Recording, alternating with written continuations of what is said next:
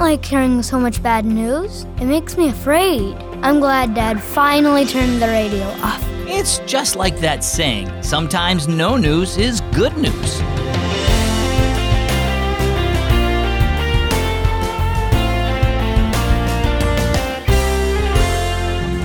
What are you most afraid of? Let's talk about it. I'm Zach, and this is Keys for Kids. So, what are you afraid of most? Is it the dark? Is it spiders? Maybe you're most afraid of getting sick. There are a lot of things to be afraid of while you're growing up, but the good news is that you don't have to be afraid because God will always be with you. Psalm 23 verse 4 says this, "Even though I walk through the darkest valley, I will fear no evil, for you are with me. Your rod and your staff comfort me."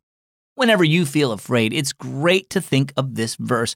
And remember, you're never alone. Our story today is called The Fear Break. The saying, "No news is good news," is so often true, Dad said as he switched off the car radio. "I've heard enough bad news for today." The guy on the radio was talking about escaped prisoners. Could they be around here? Lark asked, peering anxiously out the car window. "What if they—" "Look!" Gavin interrupted her. "There must be a fire over there." He pointed ahead where smoke billowed up into the sky. "Wow! First we hear about escaped convicts, and now we see a fire. Looks like it's a huge one." When they got closer, Dad pulled over so they could get a good look at it. "That's a controlled fire," he said. "It looks like a farmer is burning off some long dead grasses." "It almost looks like he's making a fire break," said Gavin. "What's a fire break?" Lark asked. Gavin was eager to tell her. "A fire break is a wide strip without grass or anything that can burn. If there's a fire coming toward it, the fire dies when it reaches the fire break because there's nothing to feed it." "Is a fire coming this way?" asked Lark. Dad shook his head.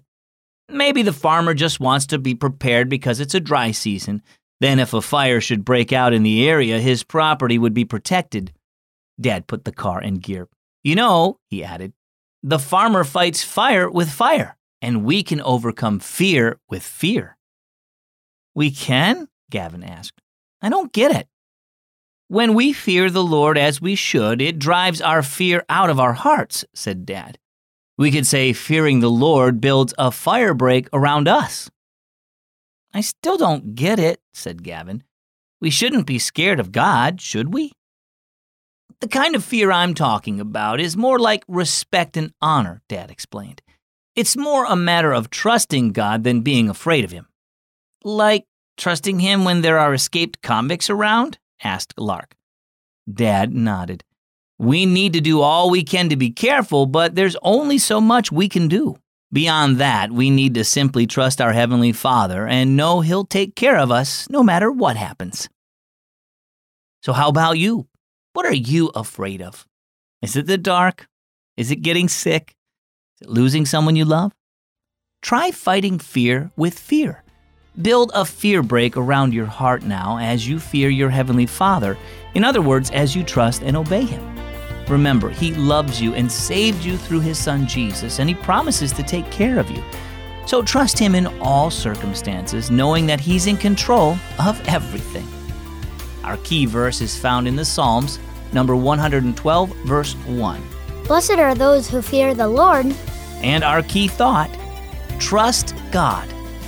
If you have teen brothers or sisters, ask them to check out the Unlocked Teen Devotional app. It's available right now to help teens learn more about God. Search your app store for Keys for Kids Unlocked and look for the blue key, or go to unlocked.org for a direct link to the app. As always, I'm Zach, and as always, I'm glad you joined me today on Keys for Kids. We'll see you next time.